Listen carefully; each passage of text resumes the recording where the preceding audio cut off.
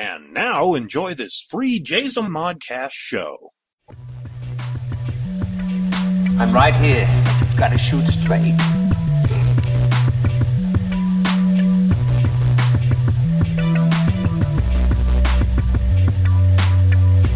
I'm right here, but you've got to shoot straight.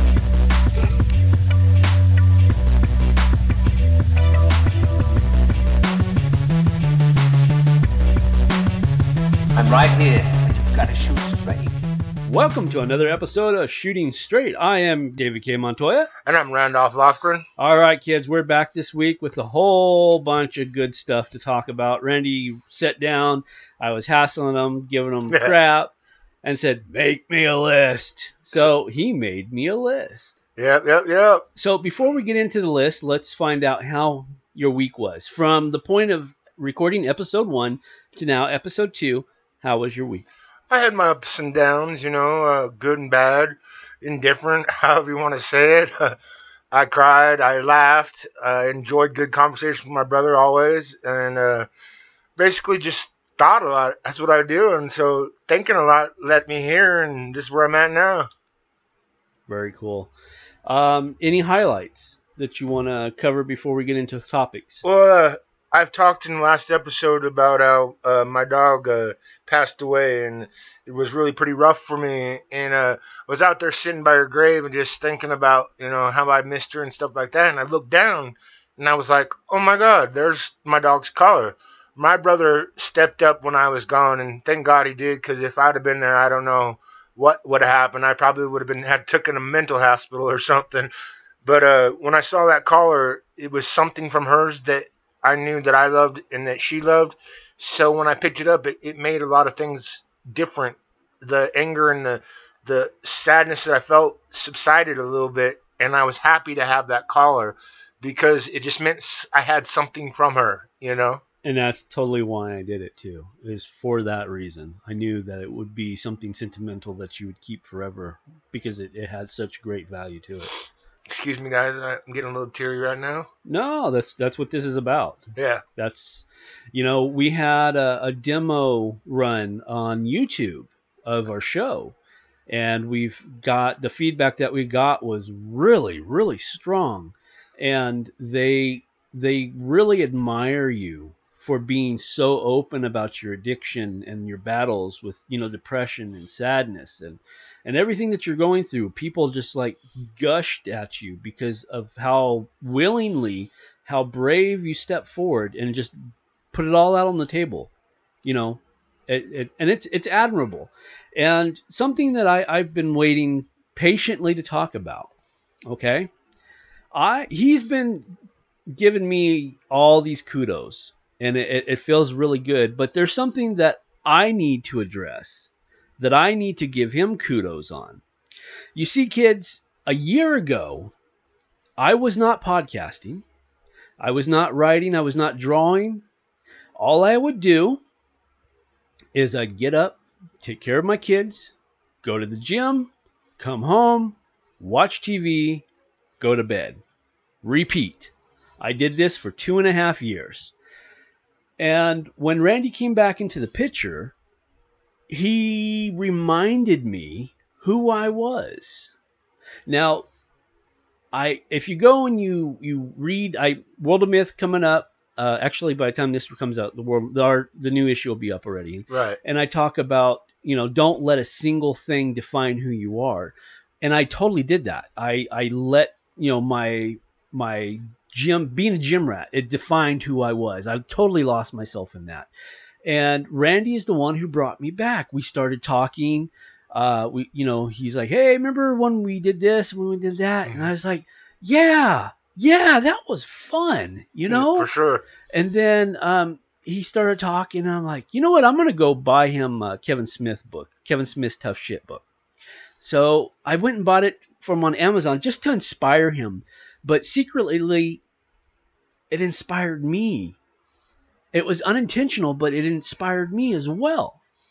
And We talked about the book. And we did. We discussed different things that interested us, that we had familiarity about, that I had something connected to, you had something connected to, well, whether it be writing or the toughness that people go through in life, you know. And he's the reason why I picked. Okay. So after we go and I buy him the book, Tough Shit, then we start talking about comic books again. I'm like, oh, okay. Yeah, that's right. I do. I love comic books. Yeah, I do too. I forgot. And so I bought him a book written by Peter David, who is one of my favorite writers, about how to write comic books. I bought him a copy. I bought me a copy. And I started reading it too. And I read this thing at least 10 years ago. You know, I'd already read it. And it inspired me again. And then I started writing again. And then, that was in May. So by August, 3 months later, 1 year from where we sat, now I realized I miss writing. I miss being creative. And that's what I missed. I missed him being creative, because in him being creative, it made me creative, and we worked off of each other somewhat like we do in this podcast here. We're just the best of friends, and everything that we like, it's more than likely mutual things. Right. And so I was like, you know what? I'm going to bring back the World of Myth. And that was it. That was the start of everything over again. Yep. And sorry about that, kids. I have my phone. I thought I had it on. Bad on you. Snap on the hand. Yeah. Oh, I forgot to. See, I even turned off the internet on the computer so it wouldn't ding through. But yeah, I forgot to turn off my stinking ringer on my iPhone. But I want to thank Randy publicly, because he's the one who brought me back. He's the one who reignited that creative passion that I had. Well, I appreciate that. And though I'm tired, and we talked about it, and we were laughing because within the start of the Jazel Modcast, plus running the World of Myth, and plus working on books that are coming out, within this week, I've probably had a total of 10 hours. At least. Of sleep. I'm up all the time here and there, and I'd catch him, and then when I'd get up, he'd go to bed, and then he had to get up like an hour later or something like that to get the kids off. And so he's been really putting it to it, guys. So you got to appreciate all that he's doing, because I sure do. I was going to say, but I'm loving it. You are, and I like that about it. You know, when you're happy, I feel happy. And it's just because you were in a sad place too, you know? And it's good to see you engrossed in something. See, and you nailed it. You nailed it, because I was sad. Yeah. I was very sad. And for me, kids, when I'm sad, and Randy can attest to this, he knows me, I shut it out. Yep. I shut it. I just shut the door on that shit. And that's how I deal with it. Right. And obviously, we're talking about the passing of my wife, and, you know, where I was at that time. And for me to cope, I just focused all my attention into being, you know, working out, being a gym rat. And you kind of like slapped me a little bit, you know, you're like, hey, you know, come on, come out of it. It's time to come out of it. And though it's taken a year, I feel like I've completely come out of it. Yeah. To the point that he talked about he's got a storage with some personal items and stuff in it, and he feels like he's ready to go back into it and go through the stuff, and the stuff that he doesn't need no more, that he can get rid of now, that he can part with. It's a part that'll help him grow further. Yes, absolutely. I have the largest storage unit that you can rent. So it costs a lot of money per month. Back to front, top to side to side. Yeah. And stuff, for example, like, and my late wife's name was Lacey. I have her clothes. And let's just be honest with it. I have no use for those clothes. That's right. You know, things that I have no use, that carry a burden of of sadness need to go. And so in September, I do plan, because where we live here in Southern California, they call it the devil's armpit because it's hot and stinky. Oh, it's hell, really. I don't even like it. I wish we had more air conditioners. I know. Except for today. Today's been nice. We actually don't even have an air conditioner. We have a fan going. It's great. It's beautiful outside. Sky's nice. Wind blowing, not too bad, but a cool breeze, you know. But so in September, I am going to go and purge, essentially, is what I'm going to do. Yes, purge. That's a good word. Okay, so what do we want to cover first? Where do you want to start? Well, I'd like to go back a little bit, like you started, and say about my addictions. I explained the last time. Won't get too far into it, but I was 23 years deep in methamphetamines, and people should know that. But the fact of it is not just that I was 23 years deep in methamphetamines. I had a whole bunch of circumstances and things that happened during those 23 years, and I'd like to talk about that. You know, just one thing right now, just touch on, because if I was here, I could talk on that one thing for the whole show. Right, and if you want to, we can totally do that. No, I got other things I want to rant about. Okay, so set the stage. Where do you want to go? What year? Roughly. I was 17. It was probably 1995, I believe, 94. I was diagnosed with testicular cancer, and let me tell you, that was traumatizing. All I could think of was, I'm gonna die. Let's go a little bit further into that. What caused you to find out? The funniest thing in the world. I'm a adrenaline junkie when I was younger, especially around there. A little bit less now, but you give me a challenge, I'll still go with it. But I was jumping off of a bridge near where I live. There's water in a lake. May I say the place? Yeah, of course. The place is Lake Isabella, California. And the lake is Lake Isabella, of course. And the bridge is near French Gulch Marina. Everybody jumps off it. Although, sorry, I'm probably going to get in trouble. It's against the law to jump off of. But I jumped off of it. When I hit the water, I didn't have my legs completely together. And I slapped my testicle, and then it swelled. And then it kept swelling, and it kept swelling. So I went to the doctor. I was 2 months with swollen testicle. Right. Afraid to tell my mom because I was embarrassed. She never seen me since I was a baby, naked. Right. And I showed her. She goes, "Oh my God, how long have you had that?" And I was like, 2 years, or not 2 years, sorry, 2 months now. And she's like, "Oh my God, we gotta go to the doctor. Something's wrong with you." And then I went to the doctors, and my longtime doctor told me I had testicular cancer. As weird as this is about to say, that was actually a blessing in disguise. Yes, it was. Because you would have not said anything. Yep. Well, actually, let me back up a little bit. There was no swelling or anything before jumping off. So you didn't even know. No. So it could have been progressively a lot worse. Oh yeah, it could have been, and it did end up getting worse, later on through the whole thing. But that point in time, I was young enough that I could get through it, even though it was real hard. Now, let's just take a look at who you were at that time. You were a football player. Yes. And a wrestler.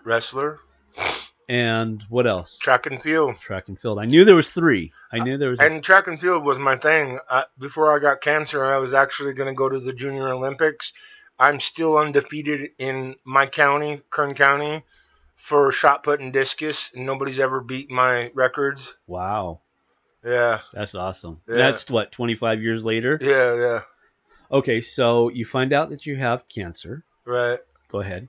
And then, of course, they say I have to instantly go into operation. And so when they go in, most of the time they take both of your testicles, but I caught it in a soon enough time that they removed the one testicle, but in the process of removing it, it did spread and metastasize to the rest of my body. And I never actually had what they would call a form of cancer that kills, but I still produced tumors, and it spread to my lymph nodes, into my kidney, and everywhere. And from 17 to 23, I fought cancer. I went through 12 surgeries to remove tumors and stuff like that. And then finally, I got released from the doctors and was told I could go live my life and do it. Because most people, they turn 18, they get to go out their adult life, start it, blah, blah, blah. And I wasn't so fortunate. So it wasn't until I was 23. Right. But the thing of it is, kids, that during this time, I was still doing my drugs all the way through. Because I didn't think I was going to make it. And I still, was doing the things that I thought I needed to do, Right. Well, yeah, it was a kid mentality, Right. It's you. I don't know how to explain it. It's just you think differently, even at 17, 18 years old. Right. You're wired differently, and I totally get that. So you were still, now, were you partying with other people, or were you just doing No, I was drugs partying with other people and stuff like that. I remember my 18th birthday actually getting out of a surgery and going to a kegger for my birthday, and I was still doing chemotherapy. I had just started. A matter of fact, 10 days, October 5th, is when I was diagnosed. That's 10 days before my 18th birthday, and I wasn't sure that I was even going to make it to that 18th birthday. So when I did, I decided to celebrate it no matter which way in between that I was going to, So we had a kegger and we drank. Of course, I got sick and my white blood cells went down and I had to go into the hospital and everything, but I did it anyways. Right. Well, and again, you were a kid. You didn't know better. Right. Well, I mean, there's always that sense of reason, but you're like, yeah, it's my 18th birthday. I'm a quote unquote, I'm an adult. Yeah. Time to celebrate. Yeah. Okay, so you're 18. You have your party. You get sick. How long were you in the hospital after your birthday? A whole month. Okay. Yeah, because I had just begun my chemotherapy and stuff, and they call it the Red Devil. It's one of the worst chemotherapies you could take. And because I have thin blood cells, you would know more about that. They couldn't put a catheter in, or not a catheter in to put it directly in. So they had to do it all through my veins that were in my arm. And they collapsed most of my veins when they did it all, Yeah, there's a thing called a portacath. And what it is it's a direct link. It runs it in through the... Oh, goodness. Main ventricle or something like that, right? Well, it goes into, I want to say, the vena cava, the superior vena cava. It goes in somewhere in, like, right in there, and it goes right into the heart. Right. So, and it's pumped, a lot quicker, a lot more efficient. And like you said, it doesn't collapse your veins. But because if your hemoglobin is too high or too low, depending on how thick, well, if depending on how much hemoglobin you have in your blood makes it, thick or thin. So like you're saying, because it was too thin, that's too dangerous to put it in near the heart because you would bleed to death. Right. So that makes sense. That makes total sense. Right. So, okay, you have the, what do you call it? Red what? Red Devil. Red Devil, which is something that I would not want to call a chemo treatment. Oh, not at all. Yeah, Red Devil is something that I would certainly not want to call. Yeah, it was 8 cycles, 2 weeks on, 2 weeks off, 2 weeks on, 2 weeks off. Ugh. Oh yeah, I lost my hair. I was a big football player, 360 pounds, squatted 1,000 pounds, bench press 420, and after that it was just 223 pound skin and bone Randy. Now, since we're talking about that, there's something I never thought about. I wanted to ask you, but I never thought about it until this very moment, and I'd always just passed it off. Is that what opened the door for you and your weed? Yes, it is. Actually, I was dying. I was going to die. I couldn't build white blood cells, and my cousin brung over a High Times magazine, and it was the first article ever published about medical marijuana. Mm-hmm. And he asked me to read it. I read it. Basically, it was about a mom that's kid was dying and she couldn't do nothing, but she was also depressed at the time. Right. And so by doing depression and her being depressed, someone said you should try smoking marijuana. And so she started smoking marijuana. Funny thing is she was smoking it around her son, and her son was getting secondary high. And from getting secondary high, next thing you know, he started like accepting the treatments better and wanted to go outside and play and wanted to eat.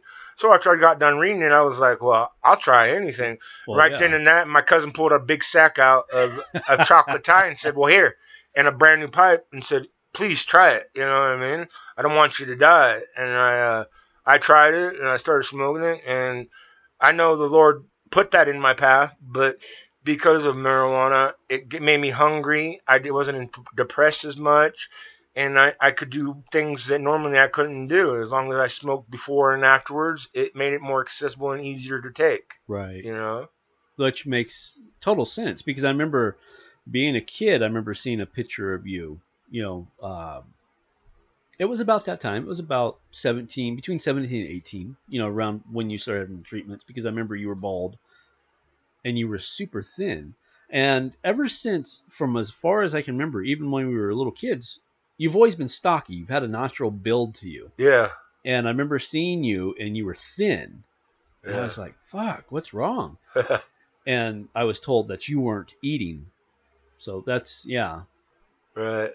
And which is, from what I understand, is a natural progression from cancer and chemo. Yes, it is. It makes you not as hungry.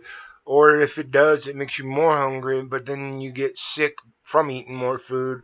So by eating or by smoking marijuana, eating it, it subsides that reaction in your body, that one from the cancer fighting, the white cells trying to attack it, and the chemotherapy helping it out and trying to kill it.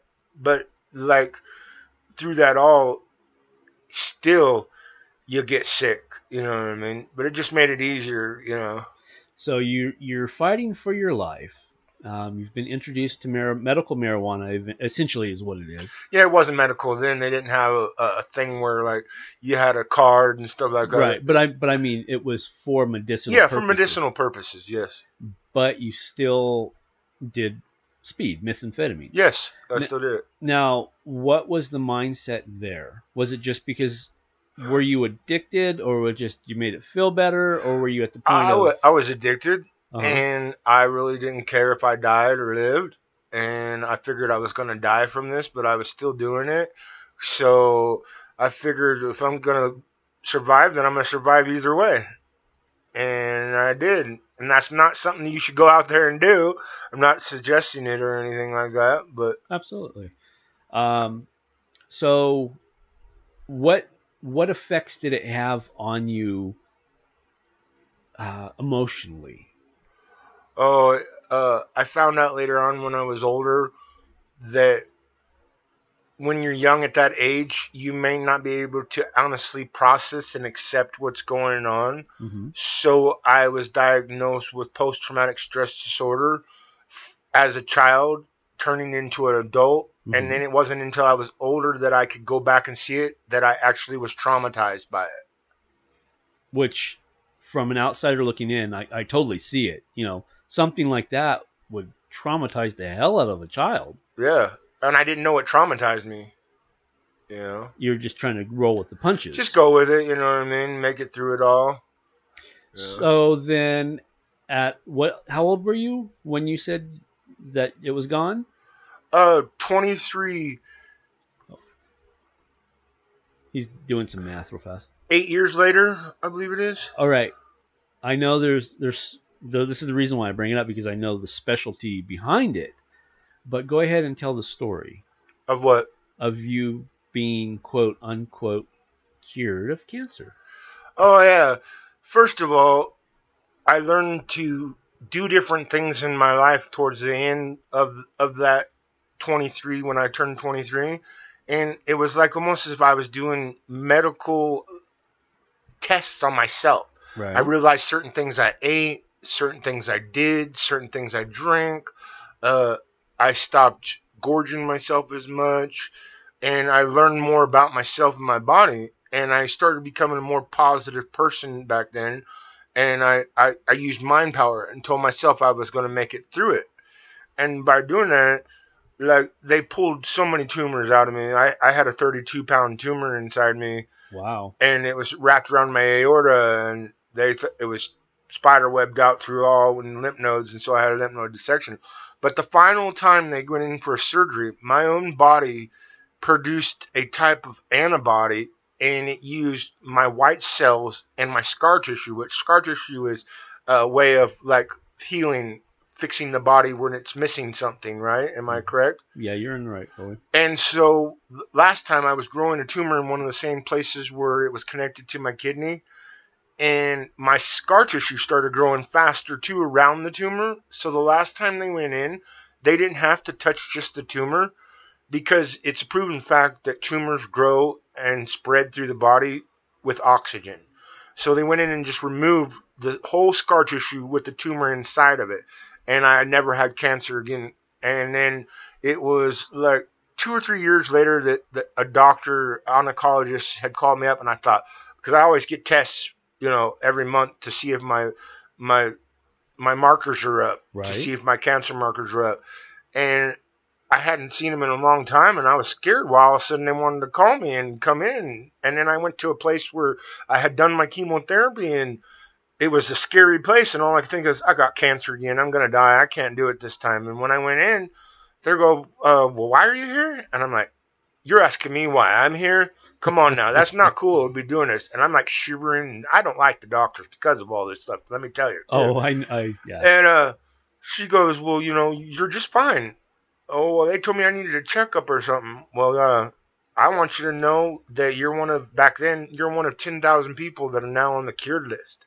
And I was like, what? Yeah, you're on the cured list. It'll never come back to you ever again. Your body doesn't show it, doesn't produce it. It isn't even in your body no more. Which is absolutely amazing. Yes, it really is. And that they wanted, continue. Oh, and that they wanted me to go to UCLA and do tests on my blood and stuff like that, because they said that there might be an answer or a cure to it. But I was so happy from just being cured and stuff like that.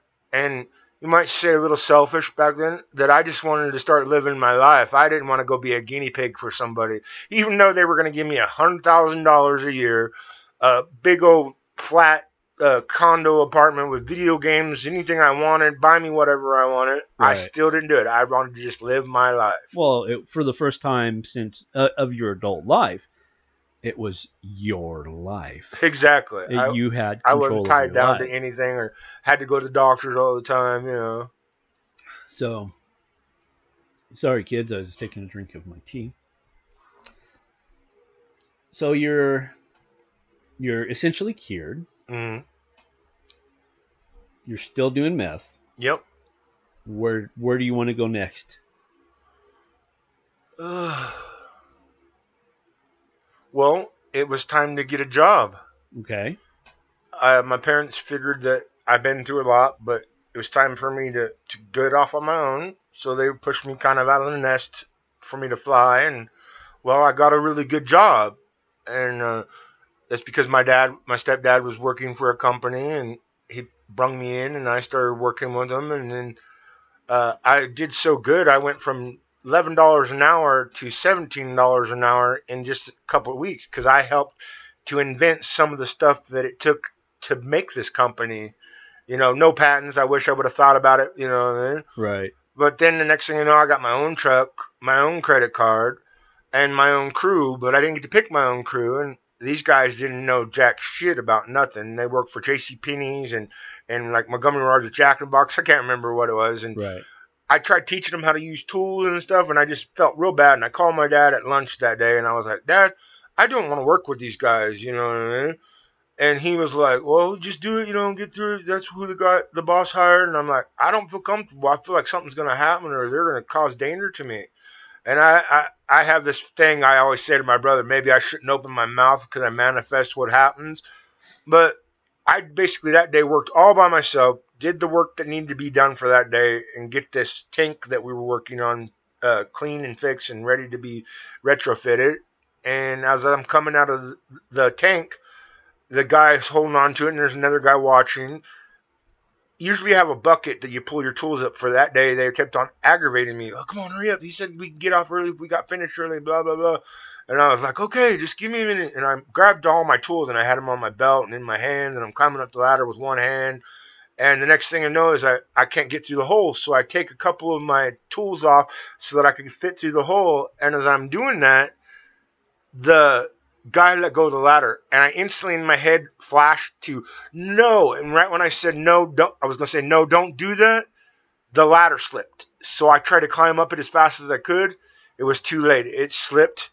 I fell backwards, and next thing I know, I hit the ladder because it was halfway on one side of the tank and another, and then I hit the bottom. And like that old saying is, when you die, the light comes before you and it goes real small and then flashes your eyes. Mm-hmm. That exact same thing happened. Plus the Wile E. Coyote as I'm coming down, my whole life flashed, and I thought I was dead. And then the next thing I know, I heard this, and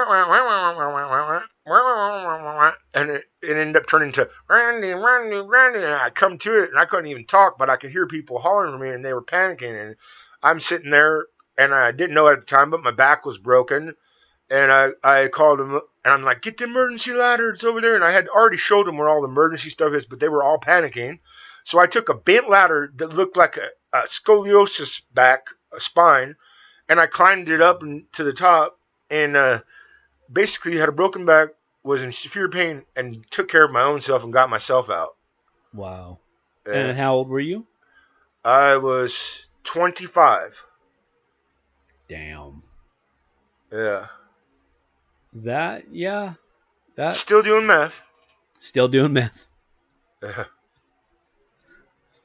Okay, so how long did it take for you to heal from your back? Well, back then, everybody didn't just have medical. You know, I was already old enough to where I wasn't on my mom's Medi-Cal or her insurance or anything like that. Right, at 25. So all by myself, I went from 25, and it took until 30 to where I could actually walk and be all right.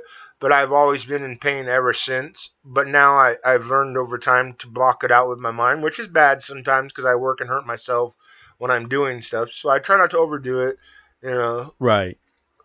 But basically about 5 years all by myself. I went online and learned different exercises for when you break your back. It's before Google and stuff, I believe. If not, I'm totally mistaken, you know. Okay, what do you got else on your list? Where do you want to go? Oh, I just have something that I wanted to say. I wanted to thank everybody for their support. It means a lot. Most of all that I said is just something that I feel, and I know that you guys can relate to it. So I just wanted to really say that I appreciate you all. You know. Yeah, because you got a couple comments from the early listeners from YouTube. Yes, I did. And I hope to get more. You know, I'm going to give my email out here in a little bit. You know, I don't mean to laugh, but the last time I got a comment from a podcast I was doing, Seeing Red, and I got an email, and it said, it literally, it was just like, you, and then suck, S-U-X. I'm like, oh, gee. Okay, go ahead. But yeah, it's the test audience loved the first show. Right. And I'm glad, because it just makes me want to do it even more, and I enjoy talking to my brother, spending time with him, and this gives us a little bit more time to spend together. Yeah, absolutely. I mean, that's the upside to... Yeah. Because I know you... Oops.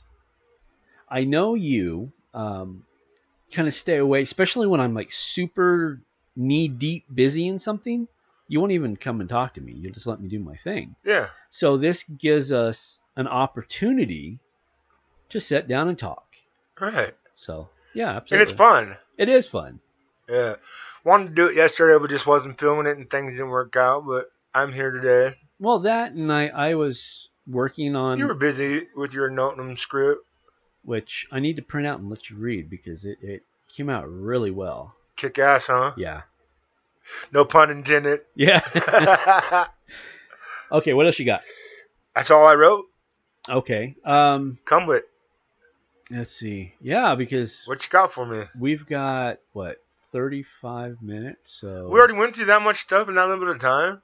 yeah, we're at 35 minutes. Yeah. Oh, let's rant then. Got anything? Come on.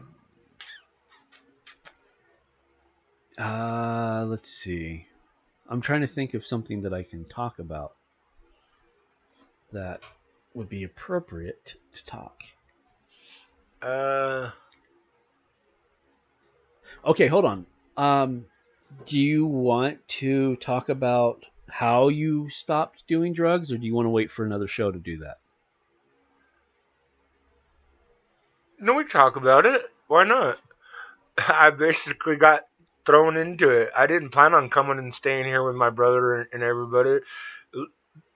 Not trying to be religious or talk about religious, but the Lord basically put it on my heart to come and see my brother because I hadn't seen him so long. And I knew that Lacey, his wife, was everything to him, and his kids are everything to him. And I hadn't even met, but Jaden, which is his son, the And oldest he one. was 2, I believe. He was 2, and I was like, it's just time to go see him, and I feel that he needs me. I don't know how, or maybe I need him. I didn't know really anything because I was mushmelling again, like my brain wasn't really working right, and I was talking funny, I was mumbling, And then when I got here, they seen how bad off I was, and all the stories I had to tell them, and what was happening in my life, and they were like, "You're staying here," but you can't do this, this, and this, and this. And I was like, okay.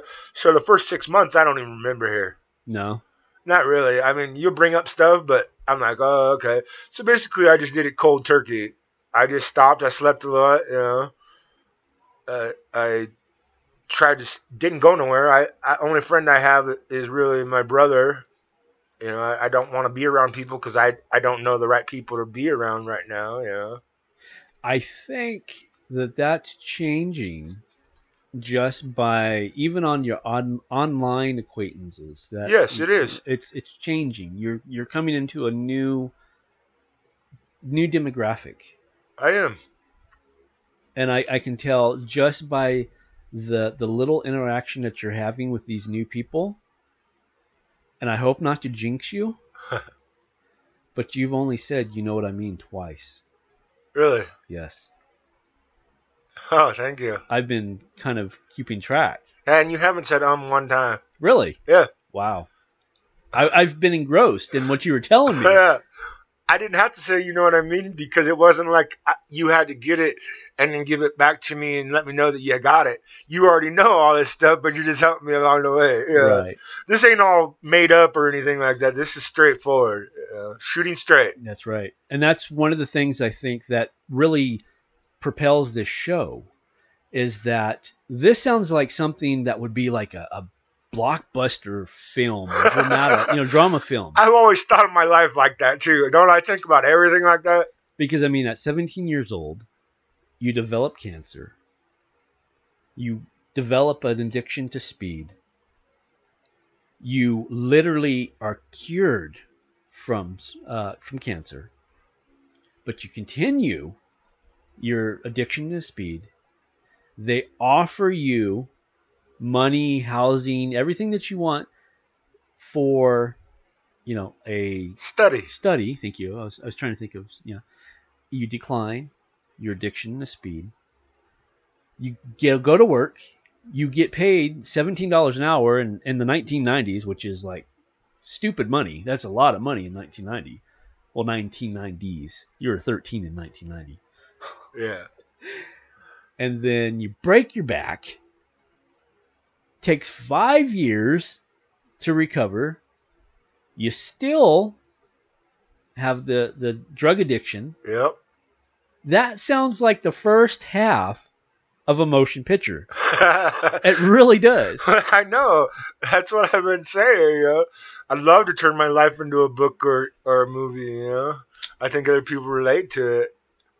S. Sadie Burbank did that. Yeah. Red Hills, Green Vines. That's right. That's right. And that was good. And it's 100% true. And that's what makes a good story, is the fact that it's true. So when you're listening to this, kids, know this is not bullshit. This is real. He's not fabricating anything.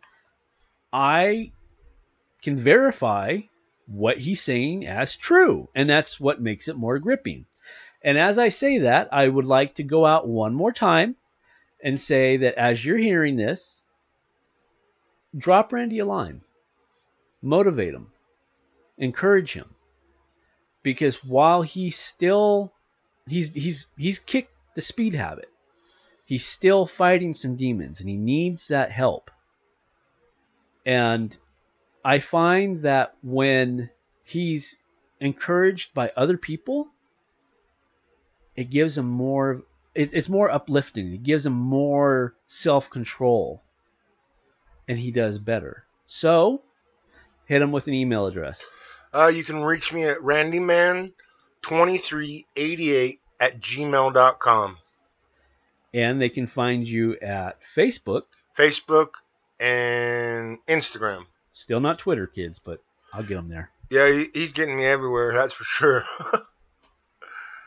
So with that, just drop him a line. It doesn't even have to be, anything spectacular. Just, hey, just thinking about good, you. bad, or indifferent.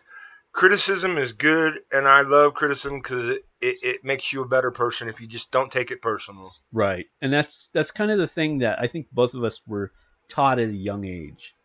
Don't take it personal. Right. I think I've said that recently. Yeah. Yeah. I'm trying not to. So, another thing that we're going to, one of these days, we're veering it's going fast. We're at 41 minutes. So, I can't bring it up. Well, I'm going to bring it up, but we're not going to talk about it. Is, just because I wanted to tease him. Oh, thanks. He is a huge Infinity War fanatic. Oh, God. You are not right. The research and the time I put, I'm getting chills from it. I know. Is nuts. I lost sleep for days and days over this. I was up forever. And I kept telling my brother something, and then he'd be like, oh. And then I'd give it to him, and the next thing you know, he'd send me a link, and I'd be like, don't do this no more. And then recently I found out some more stuff. If you ever want to know anything about that, I got it all down. Now, I may not have the story right, but somewhere in between when I get it all put together, I know I got the answer. When did we seen, it was opening night, right? Yeah, opening night we saw Infinity War. What was your, now... Oh, you want to ask me what was my pinnacle moment of that movie or what? Yeah. That Hulk got beat down. There's something to Hulk. And they sent him off to Doctor Strange and them. Right when Tony Stark, Iron Man, was with them all. And Iron Man's connected with Thanos somehow because they both see each other's dreams, Oh, here you go, see? So he's legitimately buried himself in the mythos of Infinity War, and I know he's studied it. He's watched. Not only has he watched the cinematic universe, the live action, he's watched the animated versions. He's read comic books. He's researched online. He's watched YouTube. He's read articles. So I know his passion. Yeah. For the story. So I'm not gonna pull you down that rabbit hole. I just want to say one thing before we go out. Yes. A lot of people in this world need help, but everybody should remember this one thing.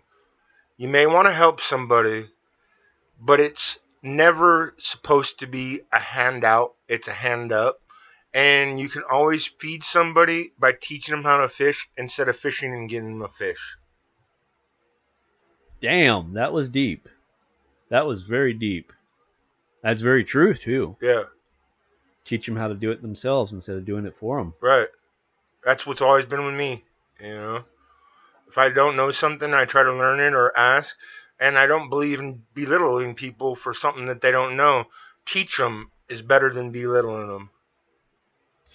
I've learned personally that if you teach somebody and you teach them right, then they become a helper. They become part of your crew that you can rely on. Right. Inner circle, whatever we go, Castle Grayskull. Yeah, that's why I say inner circle. That's funny. I was just talking about inner circle today. I said it. Damn. It's because we're reaching the final minutes of the show. Yeah. Zoe. Hi, Zozo. Has slipped into the studio. You want to say hi to everybody? Oh, yes, she does. She wants the podcast so bad. I know she does. So, let's see. There it is. Look at that. Oh, look what I have on standby. Zoe is my middle daughter. She will be 7 September 27th. She is in first grade. And she grew up listening to podcasts. And when you hear her speak in just a couple seconds, because I'm setting her up, when you hear her speak in a couple seconds, you're going to say, she's 7. Because she doesn't speak like a 6-year-old. Oh, she's very intelligent. Sometimes she argues with me and I don't know what to say. All right, let's see. You're going to have to talk, Uncle Randy. Hey, what's you doing? Come here and talking to the mic. Hi, Zozo. Hi. How you doing today? Closer. Good. Yeah? You want to talk about anything? No. No, you just want to say hi to us? Mm-hmm. Oh, yeah? I'm sure you got something on your mind. Come on. Come on, Zozo. She is very fond of her fun uncle, as she refers to him as. All right, you sure you don't want to say nothing? Nothing at all, Zozo? You always got something to say. Come on, tell them about your Pokemon game. No. No? You got to talk in the mic. You know. You did a podcast. No? All right. All right, well, we love you. All right, I think that's a little cutesy, upbeat thing to end on. Yeah. Every episode, you said you're going to end with your little saying. So go ahead and end with your saying. Remember, anything that you need to do or you want to do or accomplish, just do it no matter how you got to do it. That is awesome. All right, kids, thank you so much for coming back for episode number 2. Yes, thank you. We went a little bit deeper this episode because we set the foundation in episode number 1. People got to know who you are. Right. So now we can go deeper. We can learn about who you are as a person and your experiences. Like I said, track him down, say hi, give him some love. He loves the love, especially from a pretty woman. Just throwing that out there. Oh, thanks. For this week, I am David K. Montoya. And I'm Randolph Lofgren. Have a good week. Bye. I'm right here. You've got to shoot straight.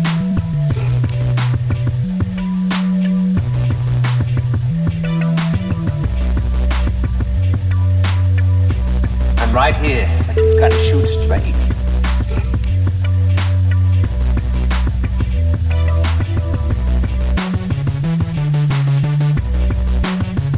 I'm right here. You've got to shoot straight.